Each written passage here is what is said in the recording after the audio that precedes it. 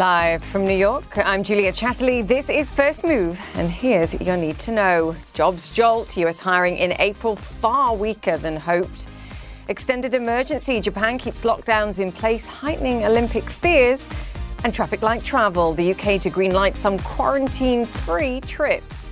It's Friday, let's make a move.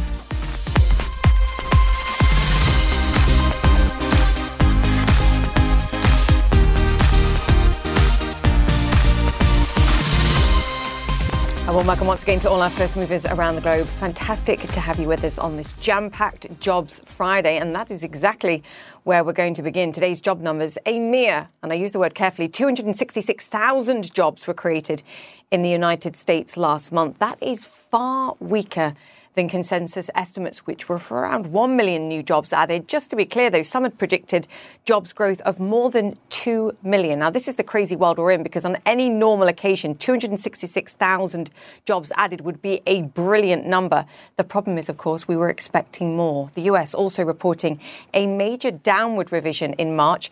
Jobs growth, some 150,000 fewer jobs than first thought. The US also noting that millions of Americans are still not able to work because of the pandemic, despite evidence that employers in some sectors have struggled to find enough help. Remember, too, the US is still some 8 million jobs below its pre-pandemic peak, and more than 7 million Americans are still receiving some kind of employment assistance. Now, we'll be discussing today's jobs numbers with Nobel Prize-winning economist Paul Krugman a little bit later on the show. He says, don't panic over all this conflicting data. For now, the Dow futures turning lower on this news, with the Dow set to fall from record highs, but Nasdaq futures are rallying. You can see them up some 1.3%. Why? Well, it suggests that rates won't go up anytime soon, despite inflationary fears. But remember, it's not all about jobs. Europe finishing the week higher as Siemens and Adidas raised their full-year forecasts. German export numbers rising too for the 11th straight month. Asia, well, the session was pretty non-committal, but we did see some weakness in China. Reports say the Biden administration will keep Trump-era restrictions in place on American investments in China. Wow, lots to get to this Friday. Let's begin with those non-farm payroll numbers. Claire Sebastian joins me now. Claire, I have to say, clearly, the net job ads here far, far weaker than expected. What I wonder here is whether this is a labour demand problem or a labour supply problem.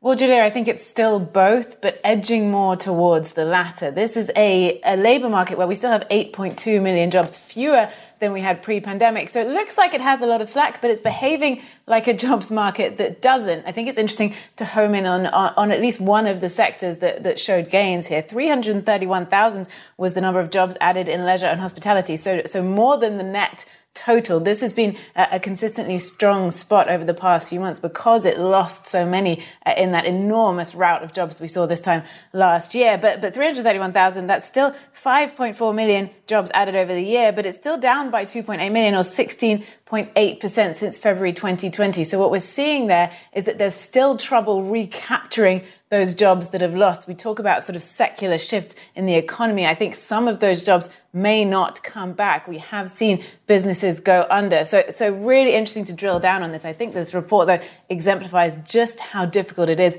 to forecast in this economy. And of course, looking to the Fed, this does strengthen their thesis that rates still need to stay low. And I think that's why you see futures coming up this morning. Yeah, we've had 13 months of just not being able to forecast what on earth's going on in this economy, quite frankly. But I think to your point, when I see the National Federation of Independent Business saying that 42% of small businesses are saying they simply can't find people to hire. And we know people have had stimulus checks, that they're ongoing, of course, too, plus a bump up in unemployment benefits. You wonder whether the trade-off here is simply people aren't coming back to work in the size and scale that we were expecting. To your point about wages, and this is a critical point, when you have labour shortages, people, you hope, businesses, you hope, in fact, have to pay more to get people onto their workforce. And we're seeing that in these numbers too. Yeah, this is starting to show up. Last month we saw wages tick down a little bit. This month overall up by 21 cents. That's hourly wages. But looking closer at some of the different industries here, because we're still sort of seeing numbers slightly distorted by comparisons given the volatility of the numbers over the past. Yeah, I want to look at construction because here we had a report last month, Julia, from the Home Builders Association. They're warning of a shortfall of 200,000 workers within that industry. Couple that with the huge increase in demand we're seeing for home building as people want to live in bigger places and improve their homes, and that creates a potential problem not just for that industry but the economy. So 21 cents overall was the uptick in hourly earnings. In construction, 73 cents. So we are starting to see signs of wage inflation. And then we got onto the big question of, the Fed says inflation is going to go up, it's going to be transitory, but wage inflation is really a different question. Can that be temporary, or is that going to be sort of a permanent uptick? Great question, and a question I am most definitely going to talk about with Paul Krugman later. Wages in the leisure and tourism sector up 6.8% year on year. That one grabbed me, which is a different sector. And I was just doing some maths, so bear with me on this. But I looked at the average hourly earnings, which, to your point, rose 0.7% month on month. If I combine that with the increase in hours worked, I make the average weekly earnings up 1% month on month. Sounds like a small number, but that is the most in years.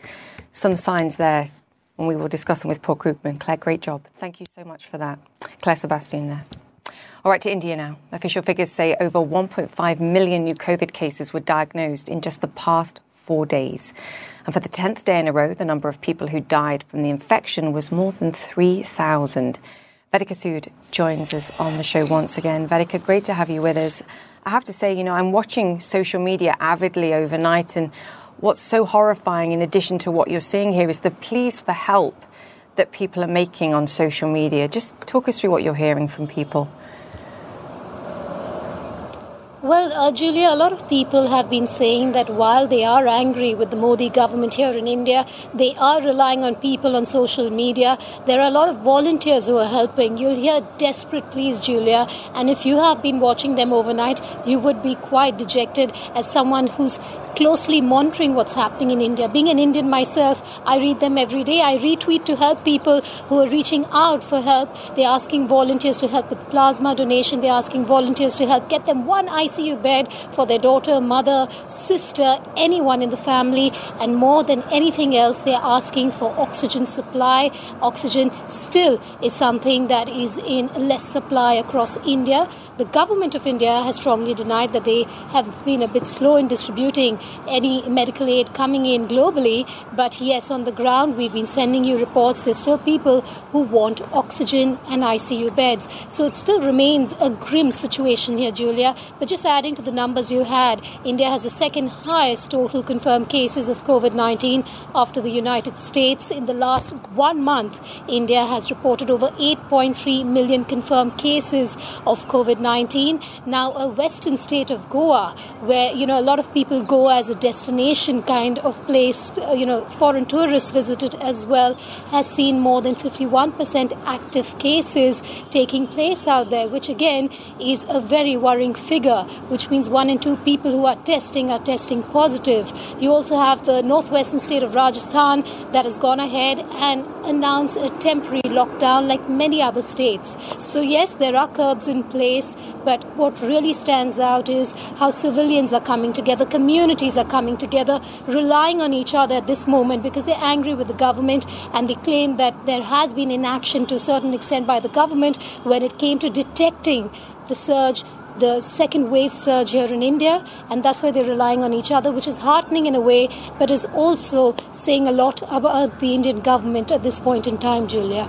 Yeah, heartening to watch, but also heartbreaking at the same time. Vedika Sood, thank you for that. Stay safe, please. Okay, to Japan now. A state of emergency is extended for Tokyo until the end of this month. The country is struggling with a fourth wave of COVID-19 less than 3 months before the Summer Olympics, as Blake Essig reports. Infectious disease specialist Dr. Hideaki Oka is making his rounds. For now, it's relatively calm here in the COVID ward at Saitama Medical University, but all that can change in an instant. If 2 patients enter today and another 2 patients are admitted tomorrow, and all cases turn out to be severe, then the day after tomorrow will already be in a crisis. A crisis that has the potential to explode in just a few months, when tens of thousands of people from more than 200 countries enter Japan to participate in the upcoming Summer Olympic Games. It's a frightening scenario for Chief Nurse Kyoko Ioka, who's been treating COVID-19 patients since the beginning. I'm sorry for the athletes, but I'm terrified that the Olympics are going to happen. Is it really worth it? We are in the middle of the fourth wave, and what is the point of having the Olympic Games now? Despite overwhelming concern from medical professionals and the Japanese public, Olympic organizers remain determined to hold the already once delayed Games this summer, pointing to COVID-19 countermeasures outlined in a series of playbooks. It was only just a few months ago that a third wave of infection pushed Japan's medical system in some spots to the breaking point. Here in Saitama, medical staff say they still haven't recovered. While Japan's medical system as a whole is strained, the UK variant has brought the system in Western Japan to its knees. It's really like a natural disaster hit our hospital, but it's a disaster that people on the outside can't see. Unlike previous variants, Dr. Hiroo Matsuo, an infectious disease specialist at Amagasaki General Medical Center in Hyogo, says the current virus variant is spreading faster and seriously impacting younger people, with nearly 1,800 people waiting to be hospitalized. Amid this fourth wave, hospitals are finding they can't admit patients or even treat them, some of whom are dying at home. We are confronting a situation where we want to take more patients, but we just can't. The same situation is unfolding in neighboring Osaka. According to the government website, the hospital bed occupancy rate is maxed out at 103%, and nearly 3,000 people are waiting to enter a treatment facility. The result? Doctors like Yu Kurahara are left to repeatedly make a heart-wrenching choice. We are forced to make decisions on which lives to choose to save by providing respirator or not. With hospitals already struggling to cope with the sheer volume of sick patients, lacking enough beds and adequate staff, experts feel the Olympics could take the entire Japanese medical system past its breaking point. I think if we did allocate help for the Olympics, then our medical system would totally collapse. We're living through a disaster at the moment, so we firstly have to find ways of overcoming this. It's so difficult to be thinking about the Olympics while we're living through this disaster. A disaster, Dr. Matsuo says, with no end in sight. Blake Essig, CNN, Tokyo. Green for Go, going on holiday, that is. The UK set to unveil its green list of quarantine-free holiday destinations later today. The plan is Brits can restart international travel on May the 17th. Scott McLean joins us now with all the details. Scott, so talk us through the traffic light system that we're expecting to hear from the government today. And does it make a difference if you're fully vaccinated by one of those that have been authorised, a vaccine that's been authorised in the UK? Is there a way wound around the traffic lights, if I can get my words out? Yeah, the short answer to that question, Julia, is no, which a lot of companies are certainly taking issue with at this point. I should remind you as well that right now in the UK, it's not that Brits are just discouraged from going on holidays abroad. It's actually technically illegal at this moment, at least for another 10 days. And so today is the day when Brits find out where exactly they can go on holidays, at least where they can go on holidays without much of a headache. So as you mentioned, this is going to be a traffic light system: green, amber, red. Green, no quarantine at all. Amber, you can quarantine for 10 days at home and get out early if you test negative. And then red means you are locked up in a government hotel room for 10 days, no questions asked, no excuses. In all of these cases, tests are going to be required on day 2 when you get back and before you actually board the flight to get back to the UK. And all of these come at a cost. How does the government decide this list? Well, it's based on the factors you might imagine. So the infection rate, the testing level, the country's ability to actually spot new variants and sequence the virus. But the government has not published a firm list of criteria as to how they're going to decide this. And so it's really anyone's guess until they actually announce it sometime later today, Julia. Yeah, I mean, I have a very personal interest in this, of course, because I would like to come home and see my family at some point soon. So just understanding which countries are on which part of this list is going to be vitally important too. But you also mentioned something there that I think is vitally important if they're hoping to get people, allow people to go and travel and go on holidays, the cost. The cost of doing a PCR test, whether it's one or two, whichever country we're talking about. I mean, in certain cases, and I was just looking at it earlier today, 120 to 160 pounds, though I know the government's trying to bring this down. It's a lot of money. Yeah, and that's one of the reasons, Julia, that the travel industry is taking issue with a lot of what the government has announced here. A, because, well, even to green countries, you'll have to test before you get on your return flight, and you have to test when you get back. And number two, they're not going to take into vaccination status into account. And three, just the sheer number of tests, which you'll have to pay for most of these. And so you can imagine how the cost of these tests can add up, especially if you're going to, say, an amber country where they're going to require you to take a test before you go on your outbound flight to that country. And then maybe they'll make you test when you arrive there as well. So that's 2 tests. Then when you want to go home, you'll have to test before you board your return flight, another test on day 2. If it's an amber country, you want to get out of quarantine early, test on day 5, and then another one just for good measure on day 8. We're talking about 6 tests there, Julia. So yeah, okay, travel corridors, they're opening. People can go on vacation this summer, but it's still going to be a bit of a headache. Yeah, and the quarantine, in addition to the added cost of all the tests potentially, and the fact that you've had a vaccine and it doesn't qualify. I can understand why the travel industry is saying, you're not helping us. You're trying, but you're not helping. Scott McLean, thank you so much for that. All right, so to come here on First Move. The bumpy boom. Don't panic about the surging US economy, says Nobel laureate Paul Krugman. He'll explain why next.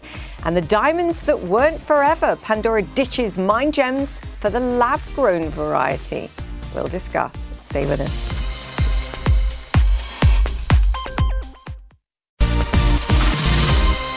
Welcome back to First Move live from New York. We are on the job for you this Friday as we break down today's disappointing US employment report. 266,000 jobs were created last month, far fewer than expected, with notable weakness in a manufacturing sector that's been dealing with numerous supply disruptions. Jobs growth in March was revised sharply lower as well. I have to say, US futures holding up pretty well on the news, perhaps on the perception that this justifies the Fed being on hold for longer. You can see the Nasdaq gaining some 1% pre-market. Also today, lots of market chatter surrounding the Federal Reserve's latest financial stability report, which offers a sobering assessment of the current market. The Fed warning on hidden hedge fund risk and saying that some asset valuations may be, quote, vulnerable to significant declines should risk appetite fall. Now, April's jobs numbers is the outlier in a run of data signalling a strong US recovery from the pandemic that had some pundits fretting about what my next guest calls a big bad boom.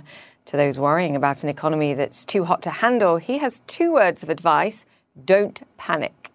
And I'm pleased to say he's Paul Krugman, New York Times columnist, Nobel laureate and author. His most recent book is Arguing with Zombies, Economics, Politics and the Fight for a Better Future. Professor Krugman, Paul, fantastic to have you on the show. Your article is fantastic and I want to talk about that. But first, I should get your view on what you make of today's job numbers, please. I mean, the short technical summary is what the hell? That doesn't match anything that we're seeing in other data, other evidence.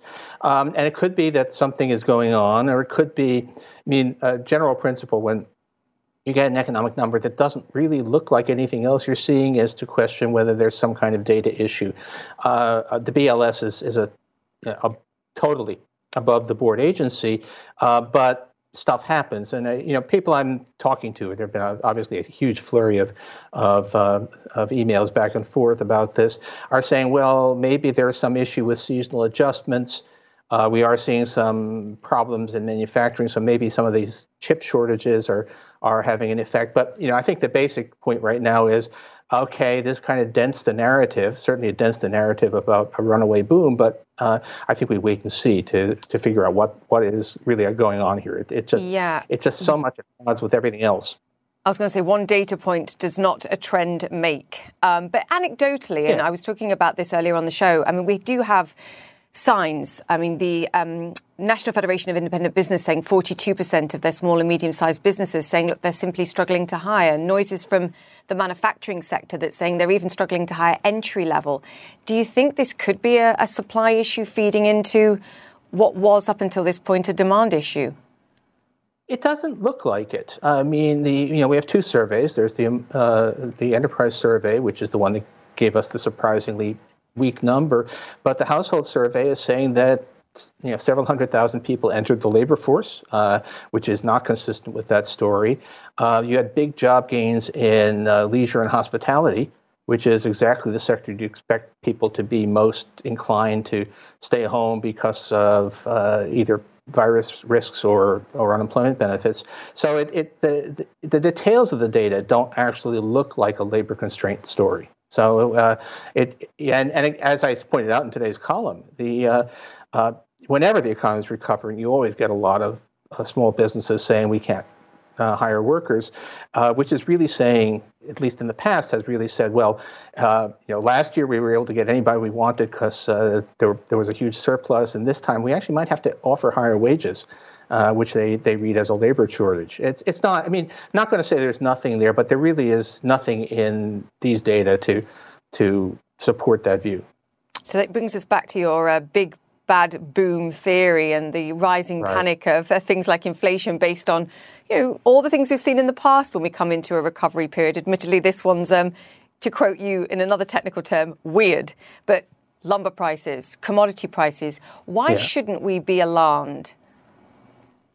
Well, I mean, first of all, there's just the historical record, which is that in the past, surges in commodity prices, certainly in the past 30 plus years, have not led to sustained inflation. So I've been getting some mail already saying, have you looked at what's happening to copper prices? Well, I actually talked about copper in the column and pointed out that there was a huge surge in copper prices in 2010, 2011, which turned out to mean nothing about future inflation.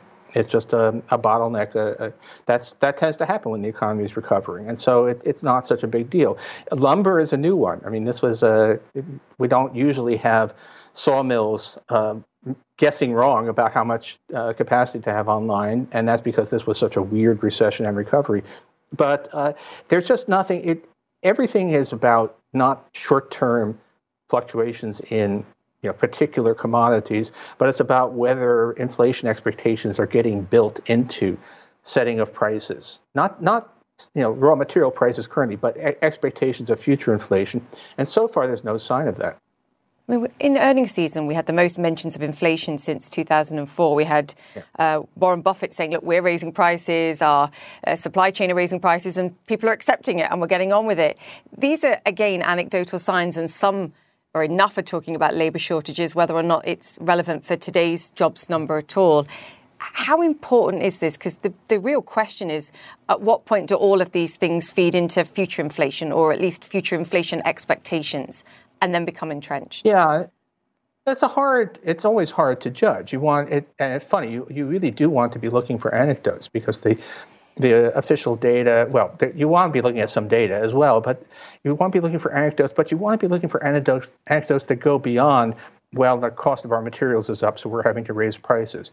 You want to look for anecdotes where people are saying, well, we're going to be setting our price for the next year, and we're going to be doing as we expect that the overall level of prices is going to be rising 7% over the next year, so we need to get ahead of that.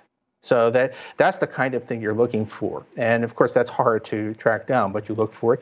And then we're looking for, I think at this point, we really need to be looking at measures of underlying inflation, which is a well-defined concept but hard to map into actual data. But I'm looking at things like median price inflation, trimmed mean price inflation, things that strip out the lumber shortage, that sort of thing, and then focus on what is probably more deeply embedded in the economy. And those things are not at this point showing any signs of things that we should be concerned about. So the shortage economy tends to work its way out, even in this kind of environment, which is plain weird. Yeah, I mean, there's at some point we won't have a large fraction of the world's containers aboard ships that are steaming back and forth outside the ports of California, and so the container shortage will abate. At some point, lumber supplies. It's not really even, it's not trees, it's sawmills. At some point that will catch up. So those sorts of things. And we've been here before. Again, you really need to, maybe it helps to have been very involved with the debates around 2010, 2011, when an increase in commodity prices led to the Congress people calling Ben Bernanke on the carpet and saying, you're debasing the dollar. And it turned out there was actually nothing there. And that's kind of where we are right now. Oh, I had a few options of what I was going to ask you, and now I've decided. Yesterday on the show, I was making the point that 21% of dollars out there were printed in 2020. And someone pointed out to me, and he's a friend of both of you and I, that we need to be looking at the velocity of money, how much time, how many times, and over what time period money actually changes hands. And of course, that's fallen through the floor and hasn't adjusted. What's more important for inflation and the inflation discussion? Is it the sheer amount of money printing that's going on, or the velocity of that money? Well, I mean, the velocity is, I'm trying to find a way to say this in English, but the velocity is endogenous. I failed. When you have when we're in an environment of zero short-term interest rates, there's not a whole lot of incentive to get that money isn't really burning a hole in your pocket. It's just another form of saving. And so the past 15 years have been absolute death on anybody, on the idea that the quantity of money is the big driver of inflation. All of our monetary aggregates have gone through the roof without showing up in higher inflation, because we're in a situation where interest rates are very low, and that the velocity of money is basically at this point, if you put out more money, all that happens is that the velocity goes down. It doesn't actually feed the economy. So, no, I mean, of the various things, I think I take seriously concerns that we might be delivering a stimulus big enough to cause some inflation. I consider it totally off point to look at M2 or M1 or high-powered money or any of those things and say, oh, look, that's inflationary, because that we're not in that kind of world and haven't been for a long time. Well, I have 10 seconds. Nothing about what you're seeing is inducing you to buy crypto. That still looks to me like it's a combination of libertarian derp and technobabble. Sorry, just because the price is high doesn't Just checking. Just checking. Paul, great to have you on. Paul Krugman, New York Times columnist and Nobel laureate there. Thank you. We'll speak soon. The market opens next.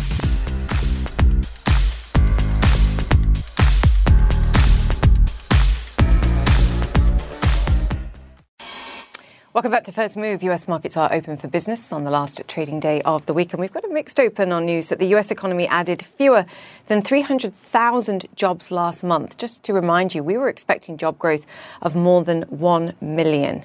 Now, bond investors reacting to the data too, 10-year yields falling to almost 1 month lows. Today's numbers all the more surprising given the recent evidence of stronger US growth, including widespread labour, parts and commodity shortages that might fuel inflation.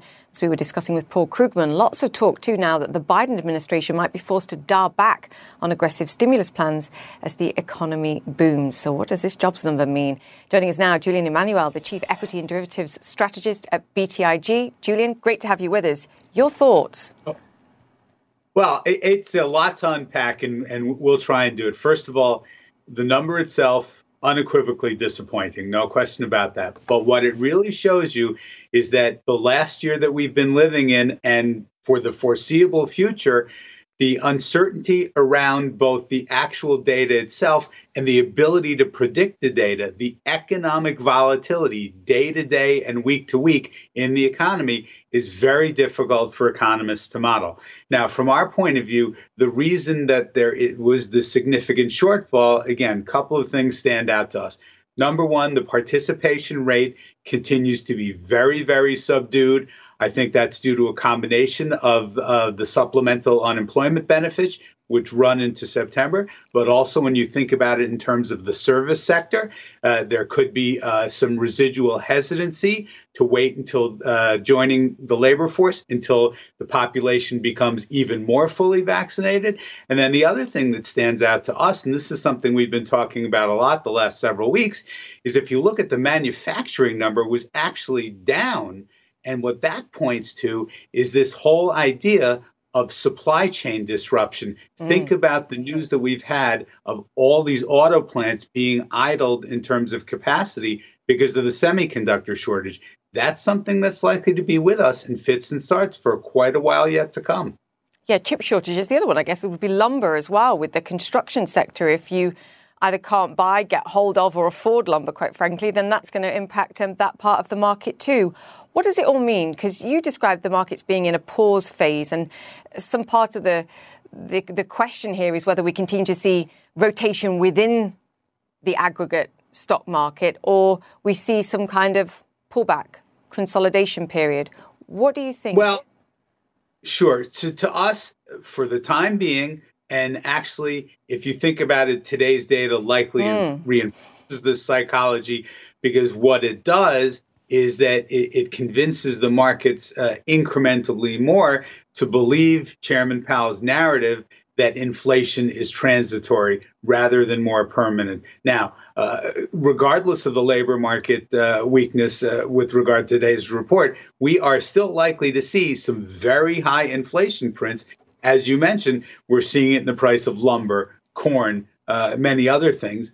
But in essence, to us, what it likely does, and you're seeing it in the markets as they open this morning, is that the reaction is to go back to higher multiple, sensitive names to rates, technology. We happen to think consumer staples is a very interesting area in that regard, because it has lots of bond-like characteristics, and there are a whole slew of consumer staples names that are able to pass on the price increases that they're seeing through their supply chain. But at the broad market level, it likely means continued churn, particularly if some of the gains in some of the more deeper value stocks, financials, energy, things that we like long-term, come off a little bit, given this softer data. There's been some strange things going on, and I think reaction during earnings season was key, sort of a weak response to the tech earnings. Even when bond yields are coming down, which should be a good thing for tech, the NASDAQ was sort of underperforming, volatility rising even as the stock market rises. Can you just explain to us what we're seeing? So first off, on volatility rising when the stock market rising, that is a bit of a yellow flag for us. And again, increases the probability that if the inflation data heat up over the coming weeks, as we expect possible, the likelihood of a pullback, not just a rotation, increases. This happened last summer before you saw a pullback in September. It happened at the end of 2018. We had a very difficult fourth quarter. It also happened at the beginning of 2018. It's just the market expressing its discomfort with the rapidity of gains. It doesn't say anything about the long-term potential for stocks to rise higher, which we believe is the case. But it does warn of caution in the near term. And then again, this whole idea that between technology and value, we've seen a lot of the meme stocks, biotech, very weak. The former leaders start to weaken. It does point to the potential for this pause to go on as earnings, which are admittedly incredibly strong, sort of play catch up to where market valuations are. Yeah, makes sense to me. I can feel something. Julian, great to have you with us, as always. Thank you for your perspective. Julian Emanuel, the Chief Equity and Derivatives Strategist at BTIG. All right, coming up after the break, they're bold and they're beautiful, at least to me they are. White diamonds with a difference are now catching the eye. Stay with us.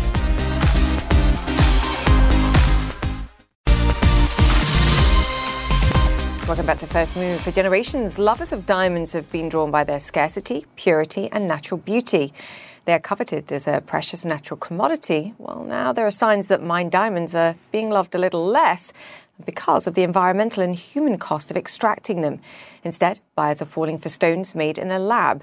You're actually looking at a range of man-made diamonds from Pandora, the world's largest jewelry maker. It says it will no longer use mined diamonds, and that's partly because consumer demand is changing. Alexander Lasik is the CEO of Pandora and joins us now. Fantastic to have you on the show. What's been the response to your announcement The response to the announcement has been fantastic, at least from the media angle and our employees. We only started selling them in UK yesterday, so it's a little bit early to say how the consumer response is, but we're hopeful. How much do they cost? I mean, obviously the cost of a mined diamond varies greatly, but just give me a sense of the cost of creating a mined diamond, because the cost has come down quite dramatically in recent years too. I mean, the starting point or the entry price for a ring at 0.15 carat in our range is going to be somewhere around $300. And then it goes all the way up to, let's say, $1,500 for a 1 carat ring. And then that you can contrast to quite more expensive versions when they're mined, probably to the tune of both 2 and 3x what I just mentioned. So there's a large value difference. You talk about them being a symbol of innovation, I think, and progress and beauty, but also sustainability. You know, I've read a number of different reports, and obviously the source here and who's funding the report matters, whether they're within the diamond industry themselves or not. But they talk about the carbon footprint of lab-produced diamonds as actually being higher. Alexander, can you give me a sense of the relative costs here outside of price? I mean, if you look at the environmental footprint, the vast majority of that comes into the production of the stone, and there's a lot of electricity, of course, that's being used in this instance. But we're using 60% renewable energy on the current production run. And next year there's going to be 100% of renewable energy. So actually the footprint is a fraction in comparison to other alternatives out there. And you've also said you're only going to use recycled gold and silver products by 2025 as well. So this is a fundamental shift, I think, throughout Pandora's jewelry. Well, I mean, we've taken a stance as a company to move to becoming a low-carbon business. And as part of that, we've looked at, initially within our own four walls, what's the impact that we do? And of course, the materials, the silver in particular, which is kind of the volume product inside our four walls. So we are already quite far advanced when it comes to using only recycled. Gold, most of it is actually recycled that we're currently using. Then we've taken a stance on kind of only using renewable energy to run our plants in Thailand. And then we've also joined the science-based initiative where we're trying to figure out what our impact is outside of our own four walls. And we're going to publish some ambitious targets on that later this year. So we're taking a holistic view on how we can become a much more responsible corporate citizen when it comes to this aspect. Because it is a consumer view too, because I mentioned it at the beginning in the introduction, the exclusivity of a diamond. Do you think that ever goes away ultimately, or are you just targeting a specific subset? Because some of the images that we were seeing, I couldn't tell the difference between a mined diamond there or a lab-produced diamond. But when I look at the amount of jewellery that you sold as pieces of diamonds, 50,000 versus 85 million pieces of jewellery that you sold last year, it's just a fraction of your business. How much more business do you think you can capture with a lower price point and using this specific lab-produced diamond? So I'd like to talk about something else. I think the reason why you buy this is not because it's cheap. Rather the opposite. There's an allure. There's a magic around this space. And if you look at what the existing diamond market has been, pegging their marketing idea around, has been about this eternal promise, which, I think De Beers coined, that diamonds are forever. And of course, it's been much more directed towards the bridal and engagement market naturally. We have tried to kind of not copy that, but rather create our own marketing platform around this idea of infinite possibilities. So we really want to celebrate women that have been through a transformation or when they want to kind of maybe plan for a transformation in some aspects of their life. That's the marketing idea. Then, of course, we are turning to people that are coming into the Pandora frame today, and affordability is a very important aspect for them. So I'm actually not trying to compete with the people that are out to spend a very different amount of money for a bridal proposition. We're here more as a self-purchasing idea. And the affordability aspect is important for the Pandora customer. So I think the starting point is very different. We still want to make sure that there's allure and magic around this proposition. This is not a value grab. I think that would be, a fail-proof. That would not be a successful route if that was my only argument. No, but you did answer my question, actually, in the end. So it's diamonds are forever, and now they're for everyone, too. Absolutely. That can be your mantra. Alexander, great to have you. It is. Yeah, I agree. Yeah. Alexander Lasik, there, the CEO of Pandora. Great to have you with us. All right, so after the break, strap on your diamond-encrusted hard hat for what goes up must come down. As an out-of-control rocket spirals to the Earth at thousands of miles an hour, the Chinese who put it up there say it'll probably be okay. Stay with us, that's next.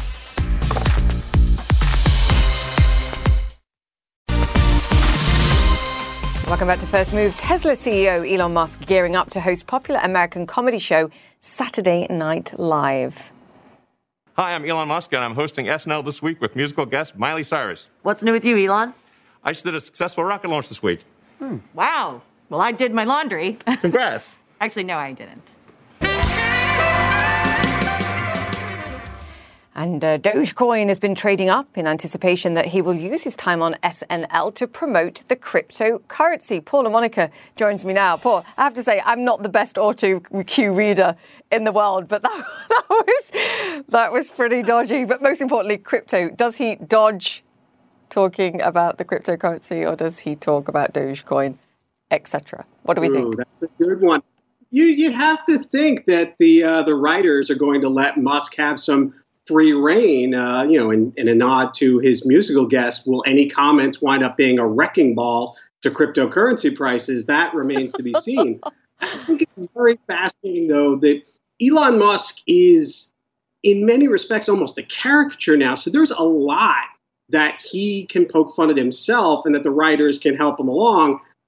Dogecoin and Bitcoin, he may talk about that. He may talk about Tesla a little bit. So watch Tesla stock on Monday. I doubt he's going to finally announce a chief operating officer on Saturday Night Live for Tesla, but who knows? He's done crazier things. It's going to be very fascinating to see if Bitcoin, Dogecoin, other cryptos actually move. Is there the audience that watches Saturday Night Live religiously? Are they crypto fans? Maybe, maybe not. So I think it's going to be interesting to see if prices move or if it's kind of a non-event, because, again, he's not likely to say anything that would be material, one would hope, during this venue. It's not a shareholder event. It's not an earnings call.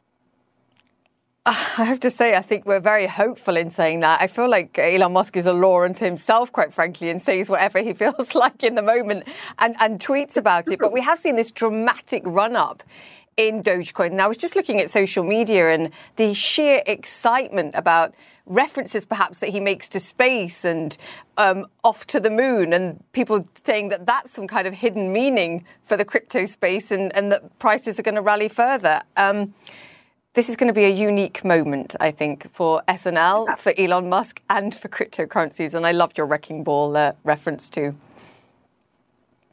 Thank you very much. I mean, yeah, it's possible that he could say something that moves the broader crypto markets. As you point out, Dogecoin is now a top 5 coin. It's number 4. It's trailing only Bitcoin, Ether, and Binance. So it is legitimately a major presence in the cryptocurrency world, even if it still may be just a canine-themed joke.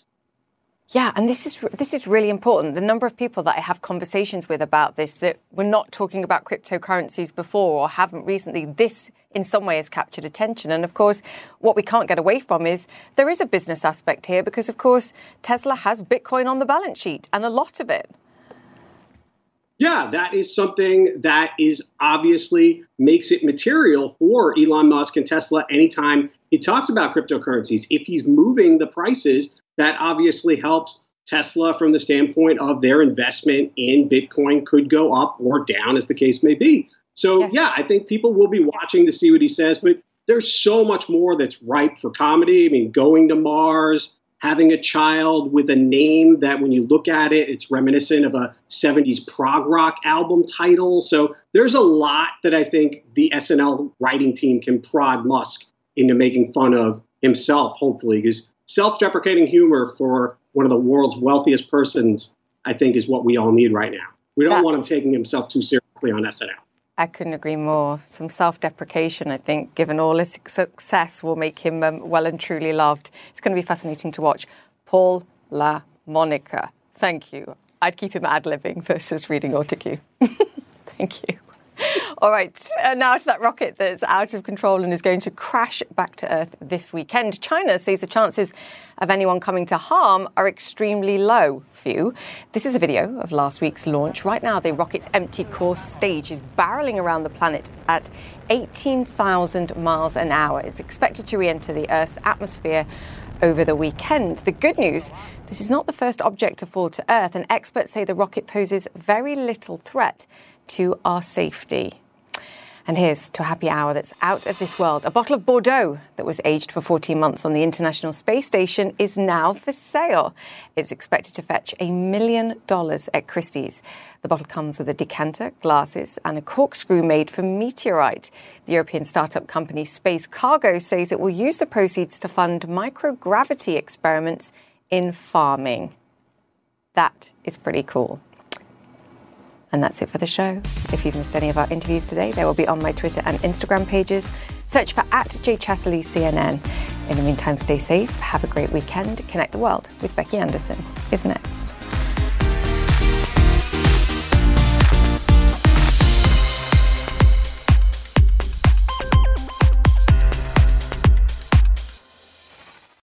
Quality sleep is essential, and that's why the Sleep Number Smart Bed is designed for your ever-evolving sleep needs. So you can choose what's right for you whenever you like. Need a bed that's firmer or softer on either side? Helps you sleep at a comfortable temperature. Quiets their snores. Sleep Number does that. Sleep better together. J.D. Power ranks Sleep Number #1 in customer satisfaction with mattresses purchased in-store. And now, save 50% on Sleep Number Limited Edition smart beds for a limited time. For J.D. Power 2023 award information, visit jdpower.com/awards. Only at Sleep Number stores or sleepnumber.com. Now streaming exclusively on Max, a new CNN flash doc about the album that has Nashville talking, Call Me Country. Beyoncé and Nashville's Renaissance. Watch it at max.com/callmecountry. Max subscription required.